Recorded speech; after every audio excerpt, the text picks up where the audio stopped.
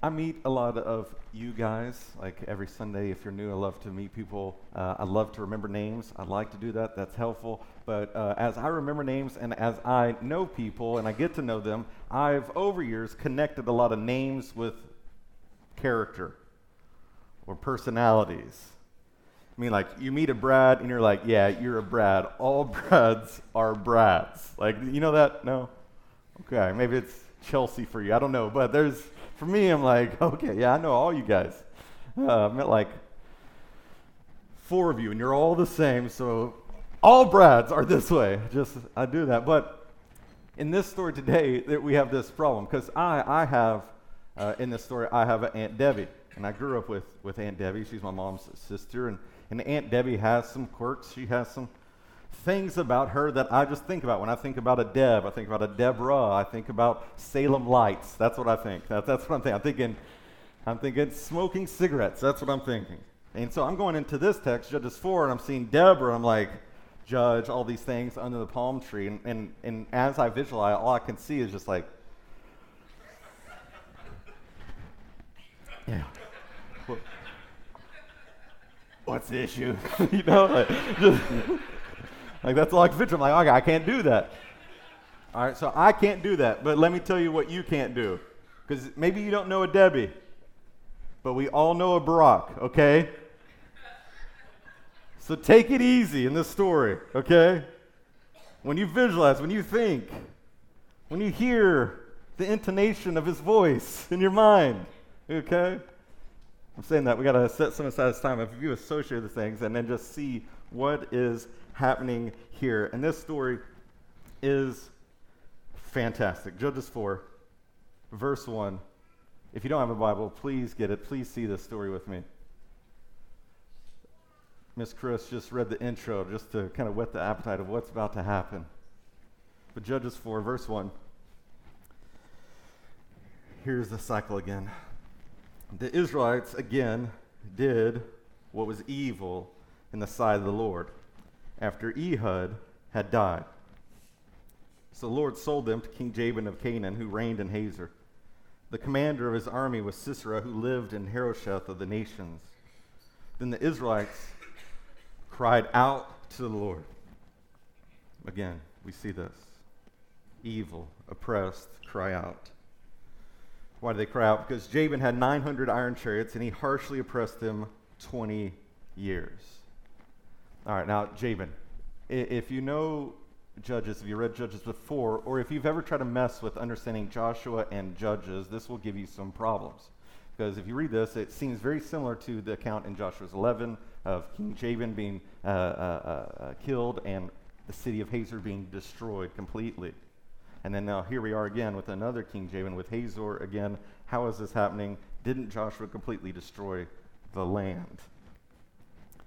The problem's not with Jabin because that's just a dynastic name. That's repeated all the time. So you know that when Jabin's, there's a Jabin 400 years ago and now there's a Jabin now. We know it's not the same guy. They passed that name down. But Hazor is kind of the issue. Like, what about this city? Because we are told in Joshua 11 it's completely destroyed. So, is this the same story told on top of one another in a different angle because of this issue? No, I don't think so. I don't think that's the issue. I think just reading the text, understanding what's happened, and seeing how many years may have passed from when we began this story of Judges, that what's possible is that someone from the Hazor dynasty left, escaped, took refuge somewhere, then after years came back, sets up regime again, takes decades, but then re-ups, has the relationship with the leads of the city-states in Canaan, and so then he comes back to power, but then it's very, very short-lived. But then you have those, Jabin and Hazor, those names, that king and that city, and then you have Sisera, and then Sisera is kind of like Shamgar. Who's this guy? It's not a normal Canaanite name. It's an unknown Canaanite name. Where is he from? Oh, wait. He sounds like he's a mercenary. Well, based on the form of it, he's probably a Hittite or I can't even pronounce it, Hurrian mercenary. So like Shamgar was a mercenary, I think had some ties to Egypt, Saw that in chapter 3. Now we have this guy, Sisera, who's a mercenary, and he's not there to like take regime. He's hired by King Jabin to come in and to win this war for him. So Jabin has at least the resources and the power and the influence and the money to get this mercenary to come and take charge of his army so that he can defeat the Israelites.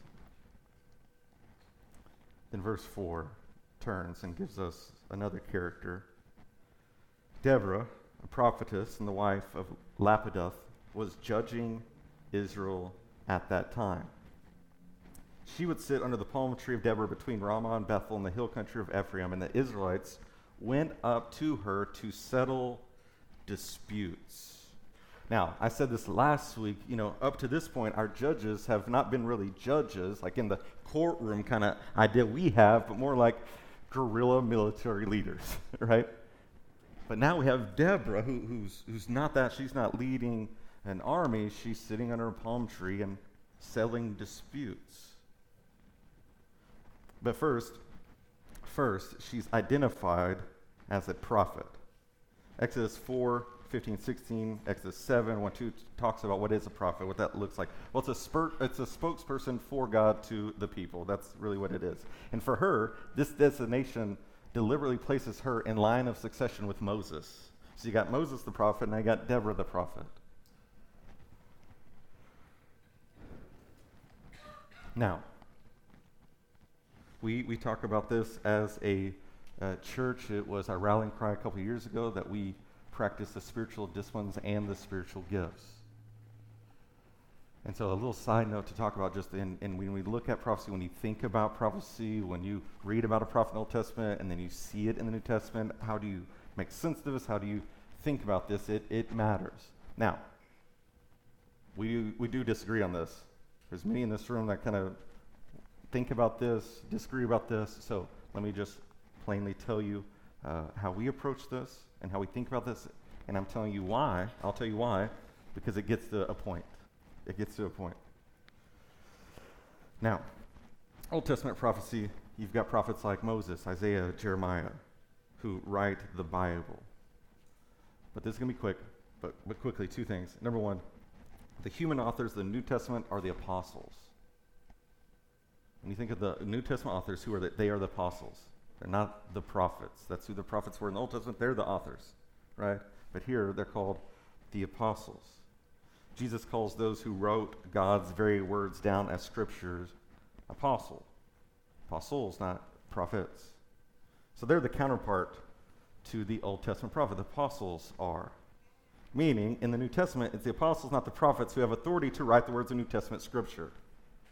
When the apostles went to establish their unique authority, they never appealed to the title prophet, but rather they called themselves what? Apostles. Paul in 1 Corinthians 1 says, Paul, called by the will of God to be an apostle of Christ Jesus. Peter in 2 Peter 3:2 says that you should remember the predictions of the holy prophets, Old Testament prophets, and the commandment of the Lord and Savior through your, who's Jesus' prophets? Apostles. That's who. At the end of chapter 14 and verses 37 and 38, Paul even shows how the New Testament prophets are subjected to the gospel that the apostles preach. That the apostles were entrusted with the gospel and inspired by the Spirit to write scriptures. The prophets were not. Verse 37 says this, if anyone thinks that he is a prophet or spiritual, he should acknowledge that the things I write to you are a command of the Lord. Why? Go back to 1:1, an apostle of Christ Jesus. If anyone does not recognize this, he is not recognized. So that's a distinction first, just to think about the difference between Old Testament prophecy and New Testament prophecy. The second thing is the New Testament, the Holy Spirit is poured out in a different way. In the Old Testament, with certain leaders that we'll see, like Samson, but others like Saul and David, the Holy Spirit rushed on them in a moment, and they prophesied or tore a lion to pieces with their bare hands, right?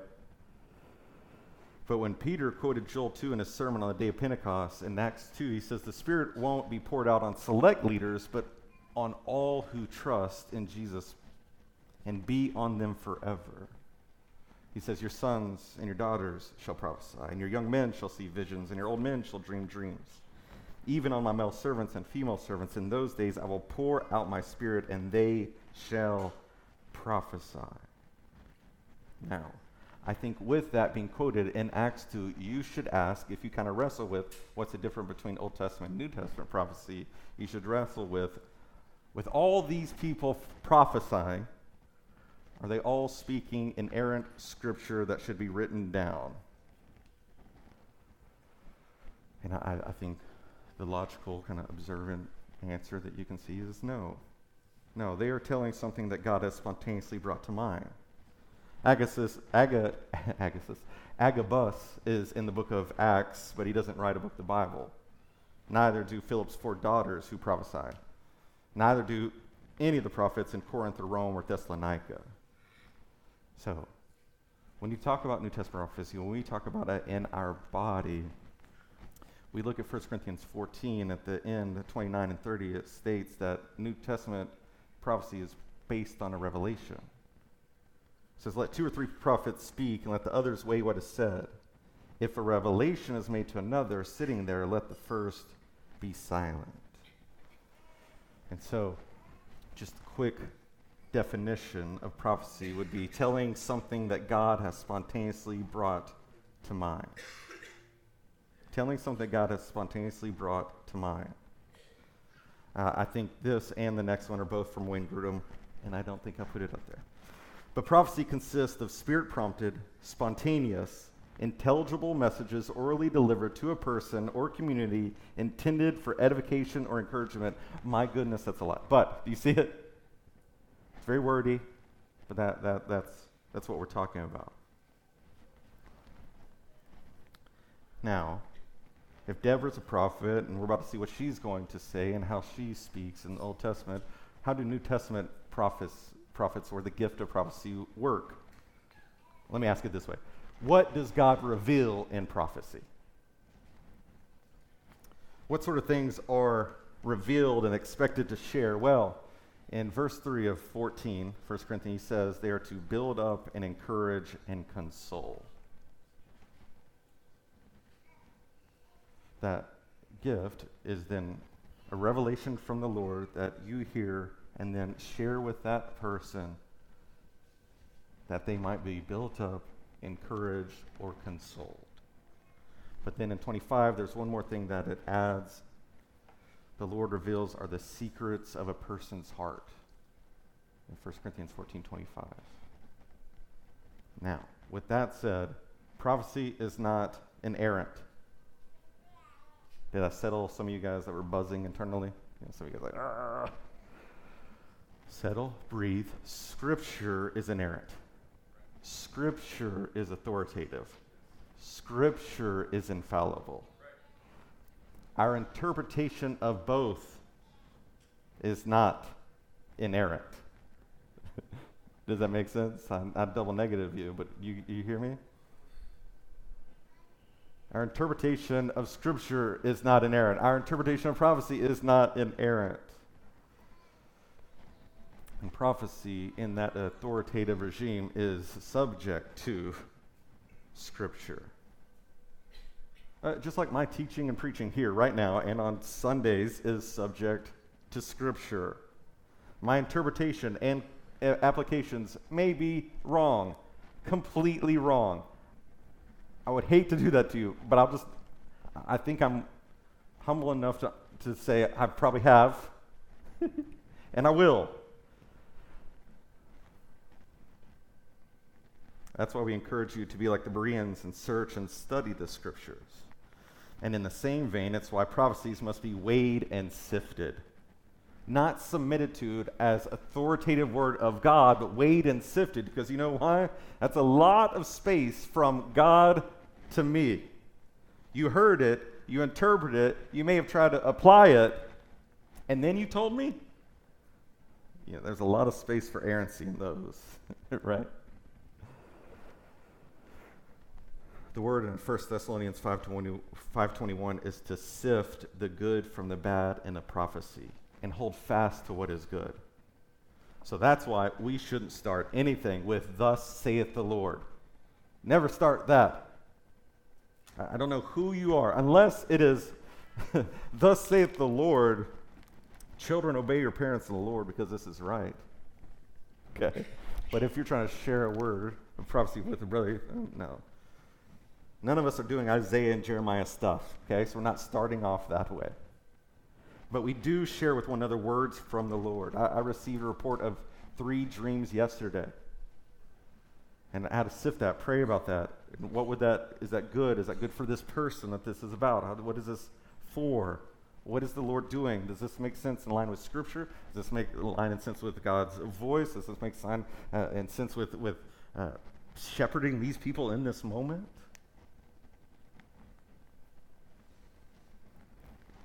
And so we wade into this tension of, yes, we believe the gifts continue to operate to build up the body to maturity. And so that we'll enter into that even with the mess that it may bring, or the confusion, or your objections, because we've seen the fruit of God speaking to you, to others in this room. You've experienced it. If it wasn't you, it was someone you saw crying later. And you didn't gawk at them, you didn't stare at them, but you noticed, yeah, the Lord is doing something. The Lord's working here. So Deborah's a prophet, and we have a few folks in our body that have the gift of prophecy. Done with that sidebar. Come back. Now she's judging, right, in a more normal fashion. She's settling disputes of the people in the line of Moses. Tim Keller in Judges for You, he says this: she led from wisdom and character rather than sheer might. Deborah counseled and guided the people. So she comes closest to being a godly leader of the people instead of simply a general. She was a judge who led beyond the battlefield. In all of this, we were reminded that God's chosen leader does not simply rescue, but also rules. In this story, you will see again and again God raise up someone to deliver, but with Deborah, there's this sliver. And then with the very end, with Judges 21, where there's no king, so everyone's doing what's evil in the sight of the Lord because they're doing what's right in their own eyes. And you feel this of like, there's no leader who's going to rule, who's going to govern, who's going to help, who's going to guide.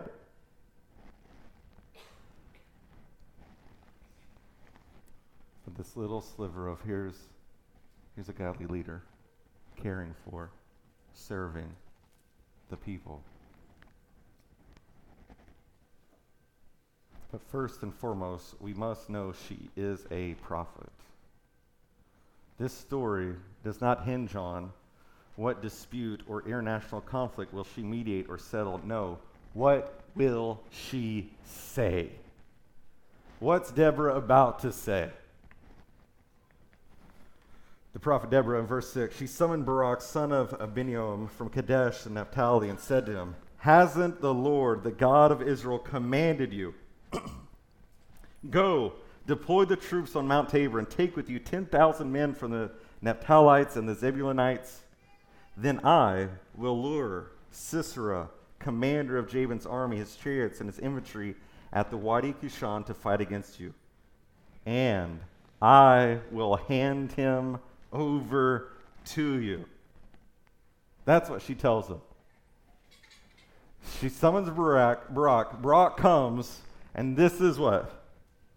The Lord, Yahweh, the covenantal Lord, Creator, has told you to take 10,000 men, and he, the Lord, will hand over Sisera and his army to you. Go. Go. You've been summoned, Barak. Here's your moment. God's going to use you to show off his powerful might once again. Do you feel that? You're like, man, okay, it's Barak. This is the guy. You know, for some of you, it's like 2008. You know, you're like, oh, yeah. Okay, that was my only one. I'll stop.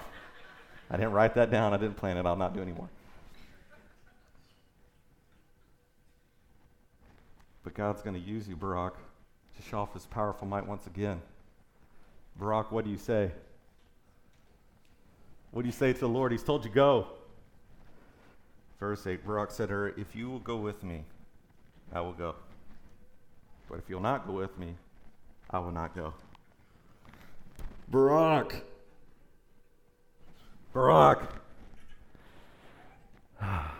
No, that's not change I can believe in. Sorry. God told you to take 10,000 men and go.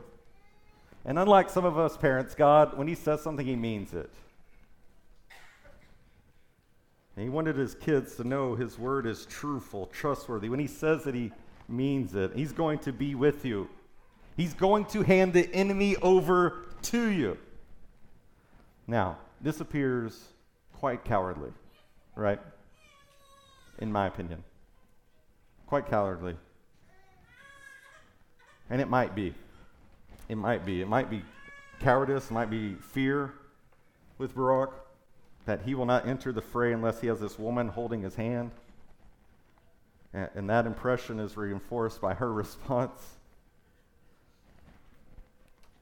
And he's just terrified. Can't go by myself. Go with me. I won't go without you. In 2006, the distinguished Reverend Ice Cube once said, repeatedly and angrily said, if you're scared, go to church. And that derogatory comment was close. It's close. If you're scared, go to Jesus. If you're scared, go to Jesus. You don't conquer your fears by facing them. You conquer your fears by facing Jesus and letting him walk with you through them. That's how you face them. That's how you address them. And that's a sad thing. If this is what's happening with him, with Barak, he's scared, not trusting what God has promised. But at a deeper level, the objection may be about her status, maybe about Deborah's presence. Maybe his request to have the prophet with him is a plea for the presence of God. That if she'll go with him, then he'll know that God is present with him and his army, and this will go the way he wants it to go. Or maybe this is a way he can control that. A way that he can control that God is present and will give him the victory. And I think we really like to have control over the outcome. Control that guarantees success. Control that limits any possibility of failure. And the truth is, God's invisibility messes so much with our sense of control. Is he present? Is he with me? Will this really happen? His invisibility demands faith in things not seen. And faith in God and control over my future often bump heads. And that's why idols are tempting. That's why we need to read Judges. This is a warning book of that Calvin comment that our hearts are perpetual idol factories, that we are tempted, lured, enticed throughout life to look at, be attracted to give our hearts over and our allegiance and our praise and our life and our habits to something other than Jesus. Idols are calling, calling, calling. And with that desire for control, or that desire to control God's presence, or for that desire to have some sense of control by some presence, it's one of the reasons I think screens are so tempting. You're not alone. You're in the presence of your phone. You can rest. Or if you go out somewhere and you realize it's not on your person and you start freaking out. Yeah, why? Because I want that sense of presence. I want that sense of something is there, something is with me, something is together with me, walking with me at all times. I need someone with me at all times. Yeah, that's a really good desire, but your phone is a terrible savior. All right. You can control presence. And a wonderful technological tool turns into an idol you can't live without. You can turn on your screen at home, your TV, your phone, and have other people interpret the world for you. Tell you exactly what this event means. Tell you exactly how to think about this trend.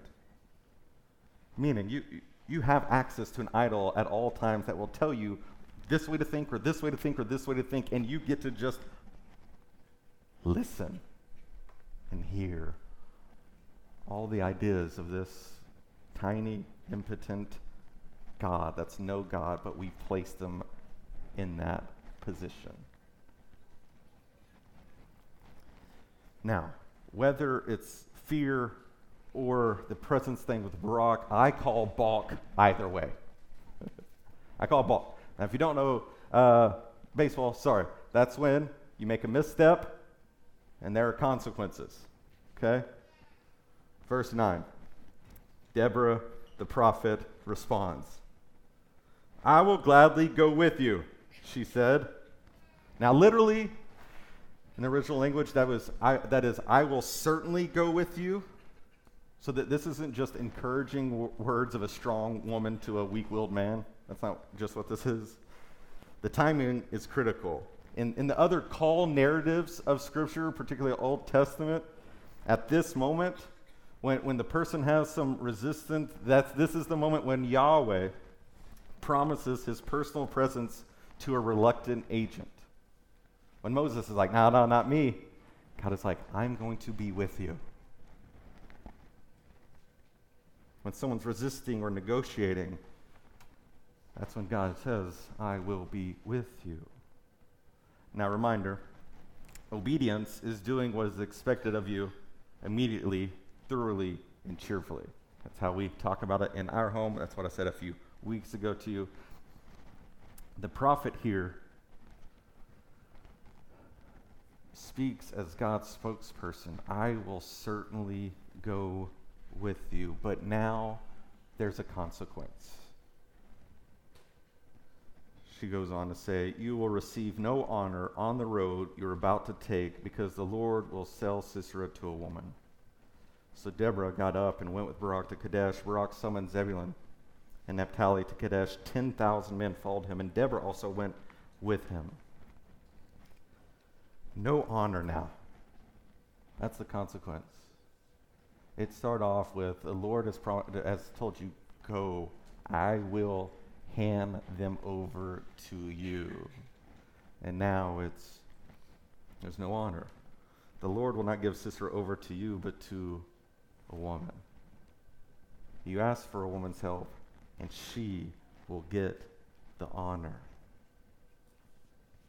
And you're like, it's pretty bold, Deborah, you know?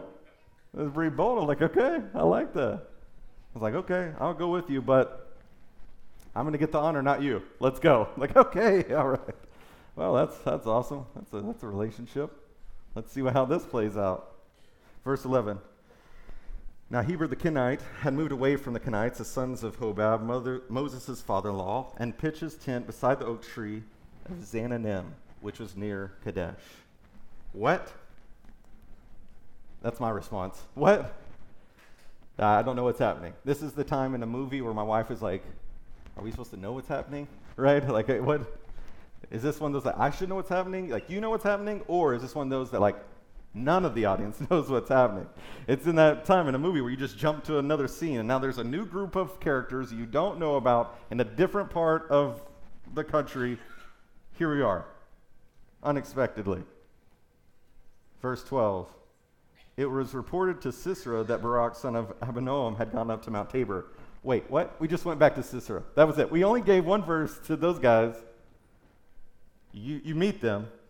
There's some names and there's where they live. What's happening? Who's Habir? We don't know. This must be a clue. So just like a movie, the narrator brought these characters into play here because he's going to bring them back. This is your insert of this is what's going to happen, a little foreshadowing. So no Habir, remember Habir, but verse 12 again. It was reported to Sisera that Barak, son of Abinoam, had gone up to Mount Tabor. Sisera summoned all his 900 iron chariots, and all the troops who were with him from Harosheth of the nations to the Wadi Kishon. Then Deborah said to Barak, "Go. This is the day the Lord has handed Sisera over to you. Hasn't the Lord gone before you?" So Barak came down from Mount Tabor with 10,000 men following him. And I'm thinking, how is this timid warrior going to win? Because last time she told him to go, he was like, will you go with me? What's he going to do? Is he going to win? What's going to happen? Verse 15. The Lord, that's what happens.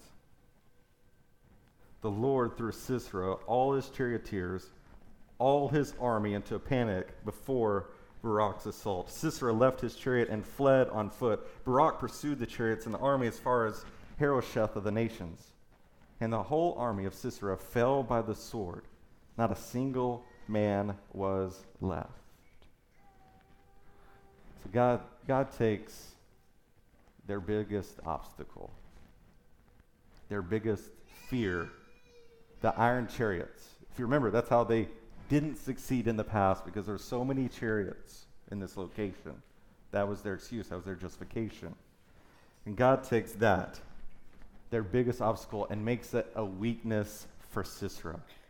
We don't know exactly how yet. We'll see it next week when we get to the song about this. But I want you to know, you might be planning, you might be scheming to hurdle your obstacle, or you might be overwhelmed by fear and paralyzed to act. My note to you is, do you see the power of God here? Whether you're paralyzed by fear, or whether you're trying to do on your own effort, white-knuckling your next hurdle obstacle, can you just see here the power of God? The mighty Sisera has abandoned his chariot, like his fortress, the thing that was like their big thing. This is how they're going to win this war, is their chariot. He's running away from it. Now he's running away. The power of God here, he's bigger than your obstacles.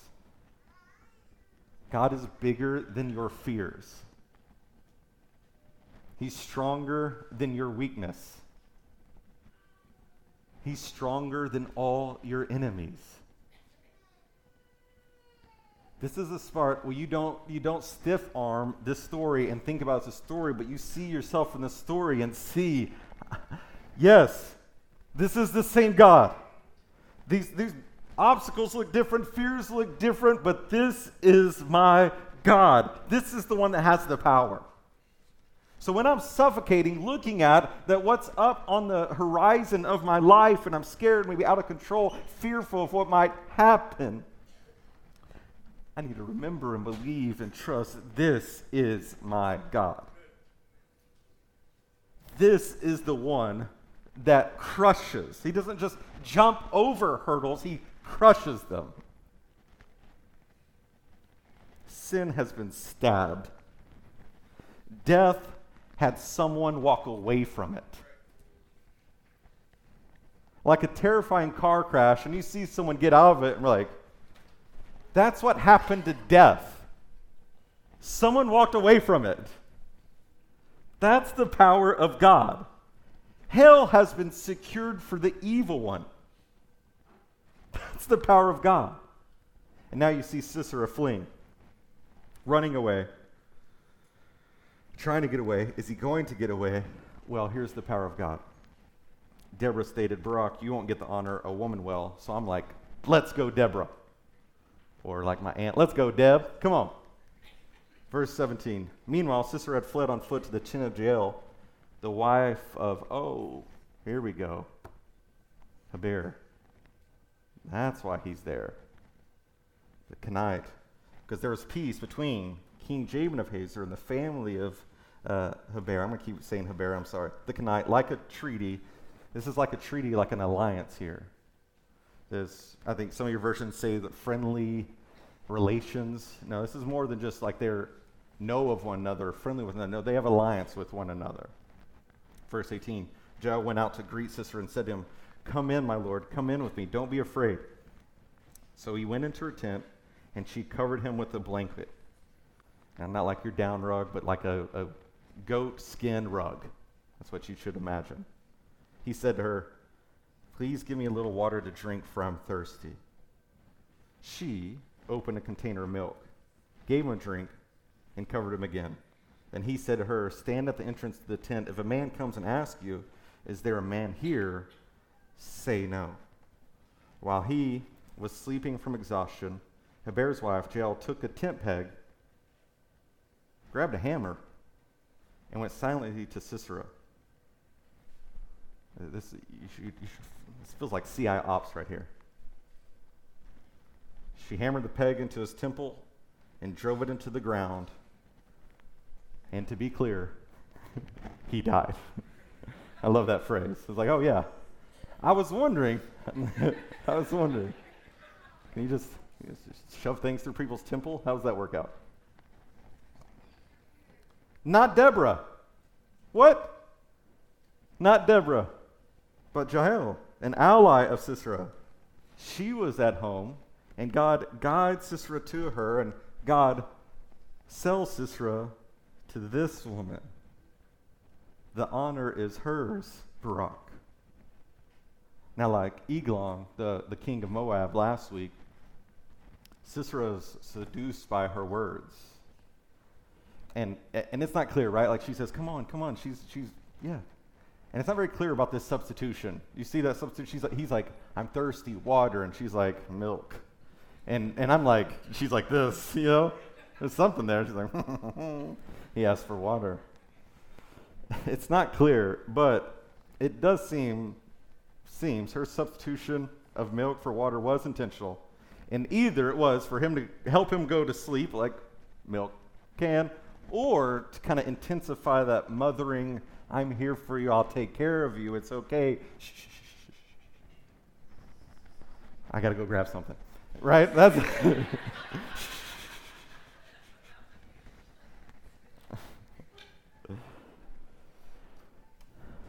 Verse 22. The honor's hers, Barak. When Barak arrived in pursuit of Sisera, Jael went out to greet him and said to him, "Come, and I will show you the man you're looking for." She doesn't need to wait. Didn't need that guy to come and say, "Hey, is there a guy here?" He doesn't need to follow Sisera. No, lies. Tell them no. No, I'll tell you. So he went in with her, and I think he's probably expecting him to be cowering, maybe in a corner, ready to be handed over, maybe in cuffs, maybe tied to something. And there was Sisera lying dead with a tent peg through his temple.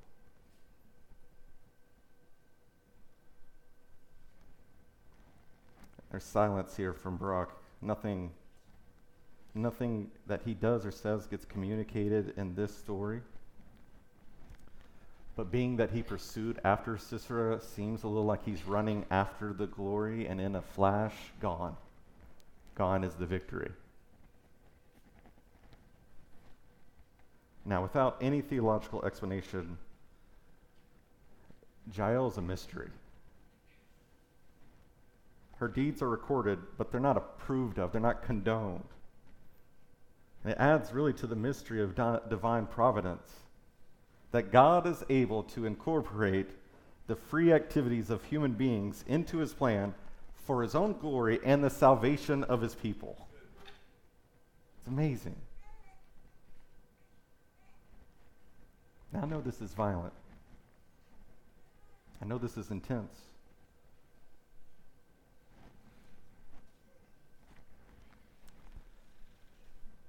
But I want you to see the deliverer you do have.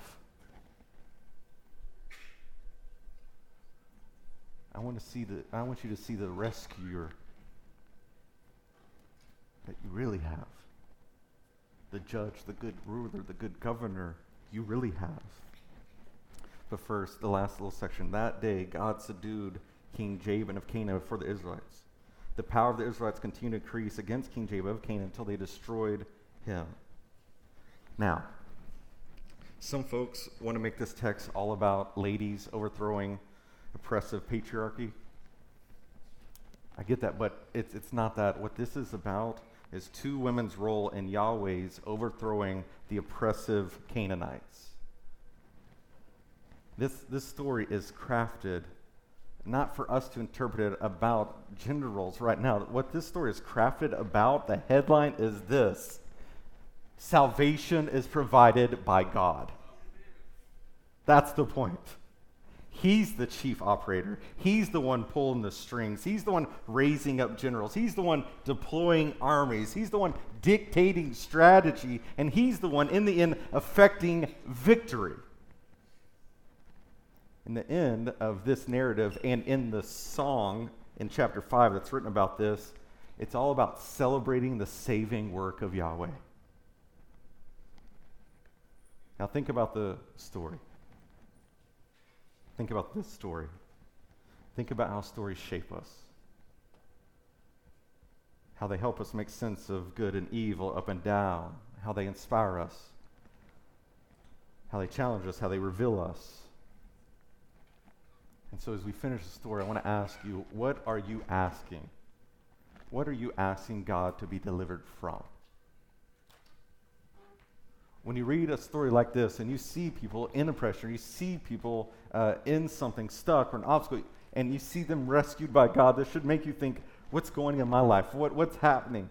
And what am I maybe dealing with on my own volition? What am I dealing with maybe in my own effort? What am I looking to my own intellect, my own strength, my own network, my own resources, my own maybe just people that I have in my life? What am I doing? To wrestle with this, do this, and just stop doing that and ask the Lord to deliver you from.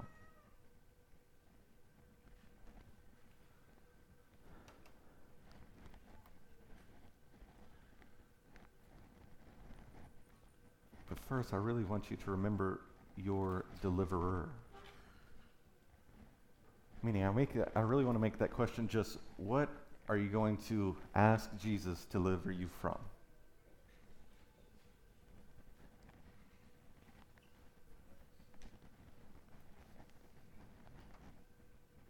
Maybe it's sin, maybe it's your own thoughts, maybe it's even that.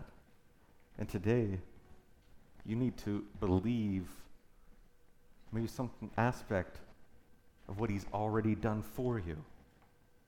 You need to remember, recall, and believe what he's already delivered you from.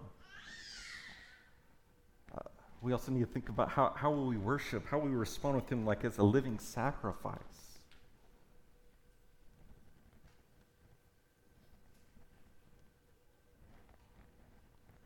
But whether it be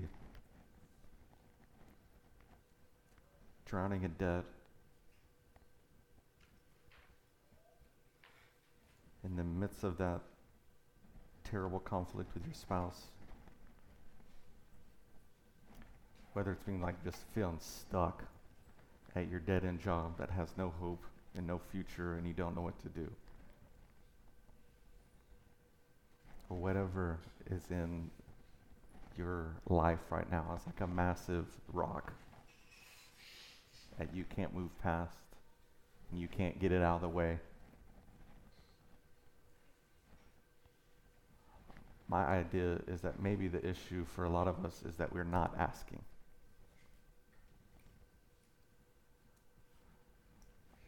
I told you last week, I don't know how genuine the Israelites' repentance is or cry out to the Lord is, but what I want us to see is they cry out.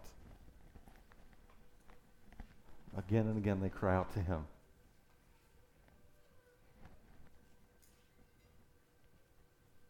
And then secondly, from the story, I think it raises the question, what is God calling you to do? Or maybe it's surprising, maybe it's unexpected like Barak, maybe you've been asked to do something by another person, or maybe God is just saying this role, this need, be present with this person, take on this responsibility, befriend this neighbor, befriend this coworker that doesn't know Jesus, commit to this path.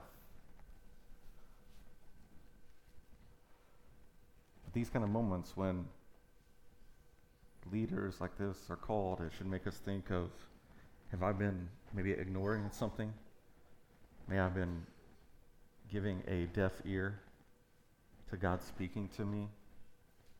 Maybe I've heard it, but I've made up that excuse already, and then so I've turned away from it and disregarded it.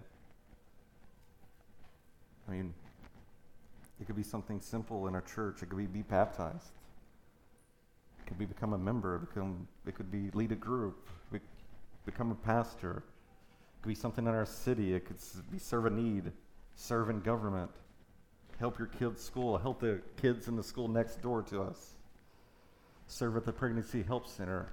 I just want to lay out a few things. This is not it. I'm just saying these are the questions that I think come up from this story that we ask ourselves. But all from the point, the place, the position of victory.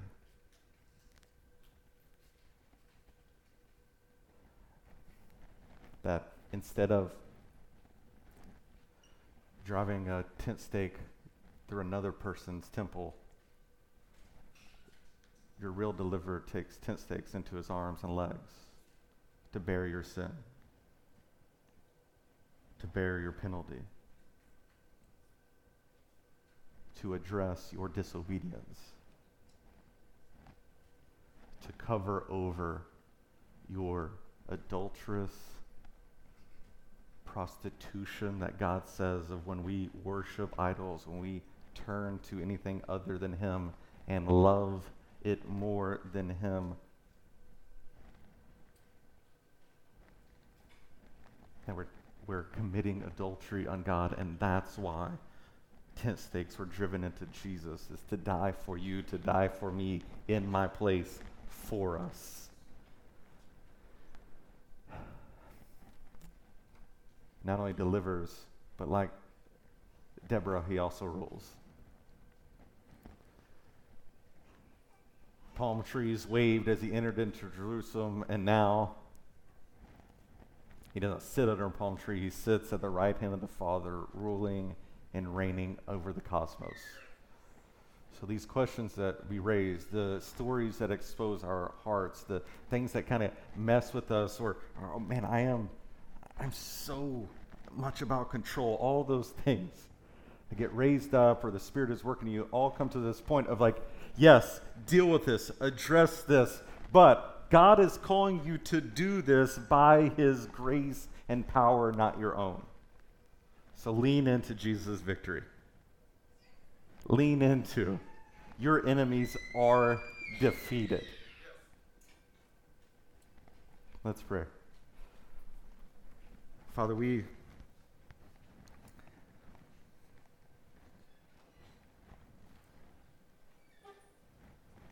ask these questions to you. Would you help us? Would you show us? Would you help us not think about this like Aesop's fables, just some moral point to this story, but would we see that you've put us in this story? You've called us into your story. And the people and the responses of the characters, Lord, I pray that you'd use them to guide us, to raise questions in our mind that we would take to you and that you would help us.